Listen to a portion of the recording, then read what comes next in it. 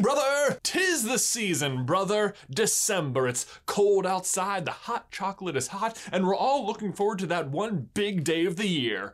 Star Wars Day. What joy, what merriment. And in the meantime, we get weekly new episodes of the best show on TV featuring galactic heartthrob and his kinda so-so dad at being a dad. But that's not what we're talking about today. Today, I want to talk about the original Star Wars heartthrob, Chewbacca's best friend Han Solo. Yeah, I've been wondering a lot lately if they're gonna somehow make it so that the Mandalorian is force sensitive, but in my research, I started to realize that, man, you know who really seems like he was definitely force sensitive?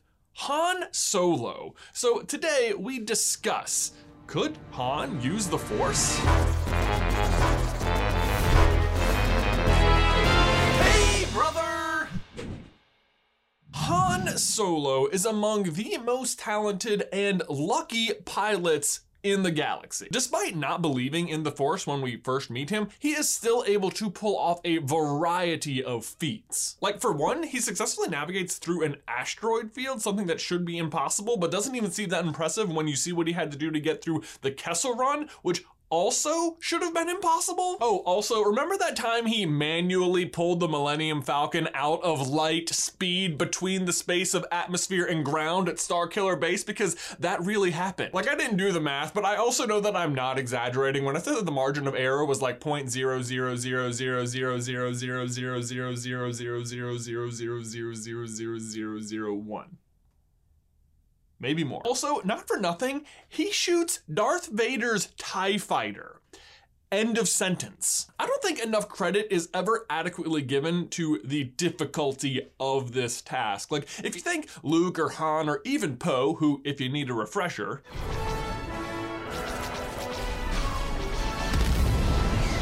are great pilots, let me assure you, Anakin Skywalker, aka Darth Vader, is the true greatest pilot in the galaxy. He was the best star pilot in the galaxy. Han arrives in this scene at the last second at a crazy angle from a long distance and has to hit a super fast moving target.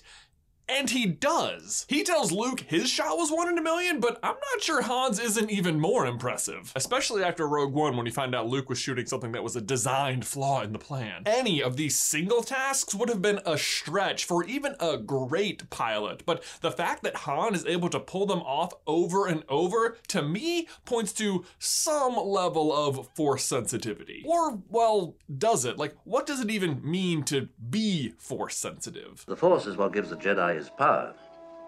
It's an energy field created by all living things. It surrounds us and penetrates us. It binds the galaxy together. Right, yes, very succinct and vague as usual, Obi-Wan, but it doesn't really answer my question, what does it mean to be Force sensitive? Honestly, this ends up being kind of a harder question to answer. Like, yes, the most basic answer is a Force sensitive person is someone who can use the Force. Duh. And sure, that's fine, but it does lead to some other questions. Like, if the Force is created by all living things, doesn't that kind of mean that all living things are Force sensitive? And if that's true, does that mean like anyone could actually use the Force and become a Jedi? But if that's the case, then how was it that the Jedi Council was like identifying small children at birth and accepting them into the Jedi Order? Honestly, when I sat down to write this video, I thought it was gonna be pretty straightforward, but I had to get through all of those questions before I came out with a complete answer about why I think Han is or isn't Force sensitive. So, first of all, is everyone Force sensitive? Well, yes. Sort of. I hesitate to even bring this word up, but it's kind of impossible to talk about Force sensitivity without addressing it. So let's talk about midichlorians. Midichlorians, an answer to a question everyone had, but no one actually wanted the answer to, George Lucas. Yeah, I don't love them either, but on this particular topic, I found them to be a very pragmatic and useful way to discuss people's Force potential. In case you don't know, midichlorians are a sentient, microscopic organism that inhabit the cells of every living creature in the Star Wars galaxy. They were first introduced in The Phantom Menace when Qui-Gon takes a sample of Anakin's blood and discovers that he has an insanely high midichlorian count. Over 20,000. Even Master Yoda doesn't have a midichlorian count that high. It's a very annoying use of technobabble, but here we are. The Force itself speaks through midichlorians, meaning that people with really high counts of them can use the Force in a very active way, often to do something really cool like lifting rocks. So yes, every single person is born with midichlorians, meaning that they do have some small degree of Force sensitivity. But some people are born with higher counts, meaning that they have a greater potential use of the Force. But potential is the key word. You could be born with a really high count, but that doesn't inherently make you powerful. It just means you have potential to be really powerful. On the other hand though, having a low count doesn't mean you can't be powerful either. Take for example Chirrut Imwe, the blind monk from Rogue One. Chirrut is one of the guardians of the will, sort of a church of the Force. He believes in it completely and is constantly stating his personal mantra. I'm one with the Force is with me. Chirrut is an example of a character who I think has a very low Force sensitivity, probably not a higher count of midichlorians than any other galactic citizen. And yet, he is putting what he does have to the absolute limit and combining it with some extreme martial arts training. Can he use or manipulate the Force? No. But is he super open-minded to it and allowing to let his body be guided by it? I think definitely. I mean, he's certainly not walking through this battlefield not getting shot by luck. In fact, I'd go as far as to say it is 100% not luck, because they set this moment up by first having another guy, this guy, try to walk into the battlefield and he gets pretty immediately blasted, which is also a word in Star Wars that means you go to a cantina, have one too many drinks, immediately step outside, and then get blasted. Personally, I would argue that Chirrut would have made a great Jedi. I mean, he's so devout and dedicated to the Force and the way of the Jedi. But apparently that is not what's important to the Jedi. What they care about is magical power.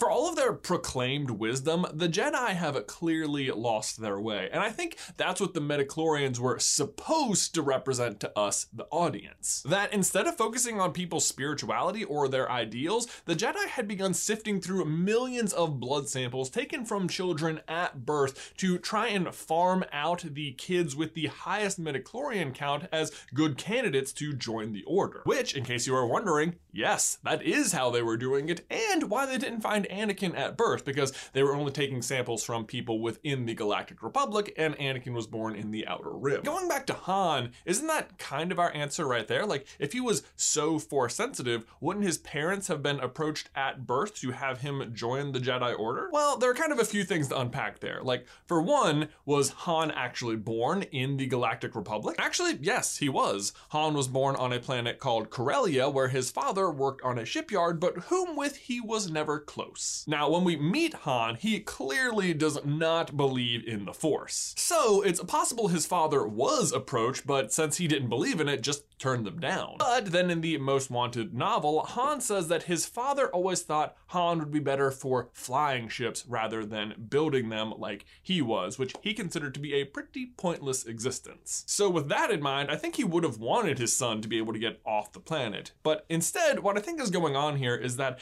Han probably does have a higher midichlorian count than the average human, but just not high enough to register on the Jedi's watch list. Now, I don't know what the Jedi's magical midichlorian count number is that you need to be accepted by them, and we really don't know the count for most of the Jedi, other than that Anakin's is over 20,000, which just sounds impressive. But just for the sake of example, and again, this is just my own personal speculation, let's just say maybe the average galactic citizen has 1,000 midichlorians. And let's say that if you want to be noticed by the Jedi, you need a count of around 5,000 at the very low end. In that scenario, I'm betting Han is landing somewhere in the like 4,000-ish range, like way more than the average person, but not quite enough to like move rocks around and stuff. But he also doesn't believe in the Force at all or want to try and use it, and I think the end result is you just have what appears to be a super lucky person. This is why Han is almost always able to come out on top, because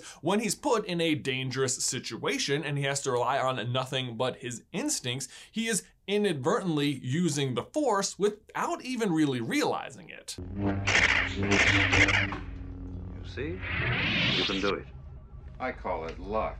In my experience, there's no such thing as luck. Han says he calls it luck, but what is the it he is referring to here? Sure, you might say just blindly deflecting laser shots, but Luke is actually doing what Obi-Wan just instructed him to do. This time, let go your conscious self and act on instinct. Instincts. Han calls it luck. Obi-Wan calls it the Force, and like, not for nothing here, but we totally know that Obi-Wan is right in this situation, meaning I think we can safely say that what Han is calling instincts actually is the Force. And on that note, let me ask you, what is maybe the most famous phrase from Star Wars? I got a bad feeling about this. No, I am your father. Yes, okay, those. But also, may the Force be with you. Something they often say before they head into battle. And what they really mean is, good luck. Which is honestly what they say more often than, may the Force be with you. Good luck. Good luck, Lando. Good luck. Good luck. Good luck, Paul. And beyond that, if you need any more convincing, let's look at his son, Ben Solo. How does Luke describe him? I've seen this raw strength only once before.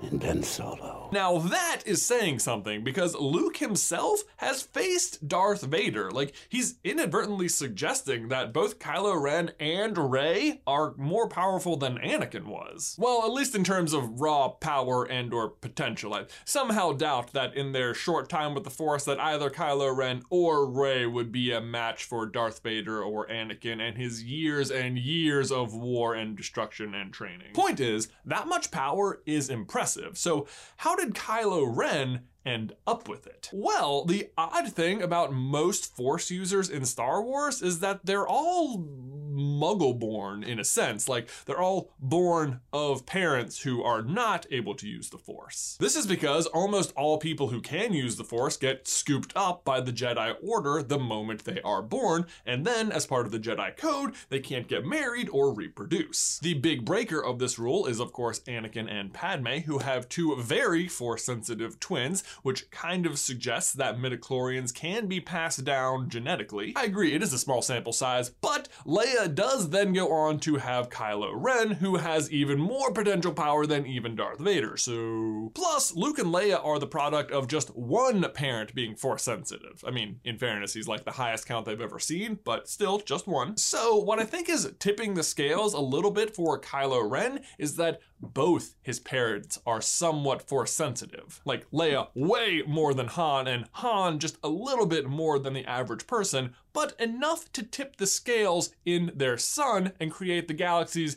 new most dangerous person. But what about Rey then, Jay? Isn't she supposed to be just as powerful as Kylo? Where are her mega powerful parents? Yes, good question. It is one we've tried to tackle several times here at Super Carlin Brothers. But I think the answer in this case is that she's actually just the product of the light side of the Force rising to meet the dark, as explained by Snoke in The Last Jedi. Darkness rises and light to meet it. And speaking of Rey, as one final little point here, the first indicator we get from her that she might be able to use the Force is her insane piloting of the Millennium Falcon, which, as we said earlier, Han is also pretty good at. And I mean, if it's proof of concept for Rey, why not Han too? What it comes down to is I think that almost no matter what, if you're really sensitive in the Force, when you're acting on just instincts, the Force can have a way of taking over. Like, you see it when Luke is trying to pull the lightsaber out of the snow, or when Rey is trying to pull the lightsaber out of the snow, or really anytime Han is doing anything in the Millennium Falcon. That's not how the Force works. Isn't it though, Han? Isn't it? Guys, thanks so much for watching. Be sure to ding that bell and like this video if you haven't already. If you want to see whether or not we think Han sacrificed himself at the end of Force Awakens, you can check out this video right here. Or if you want to see our theory on Rey being a dark twin, you can check out this video right here. But Ben, that's all I've got for you today, man. I will see you in another life, brother.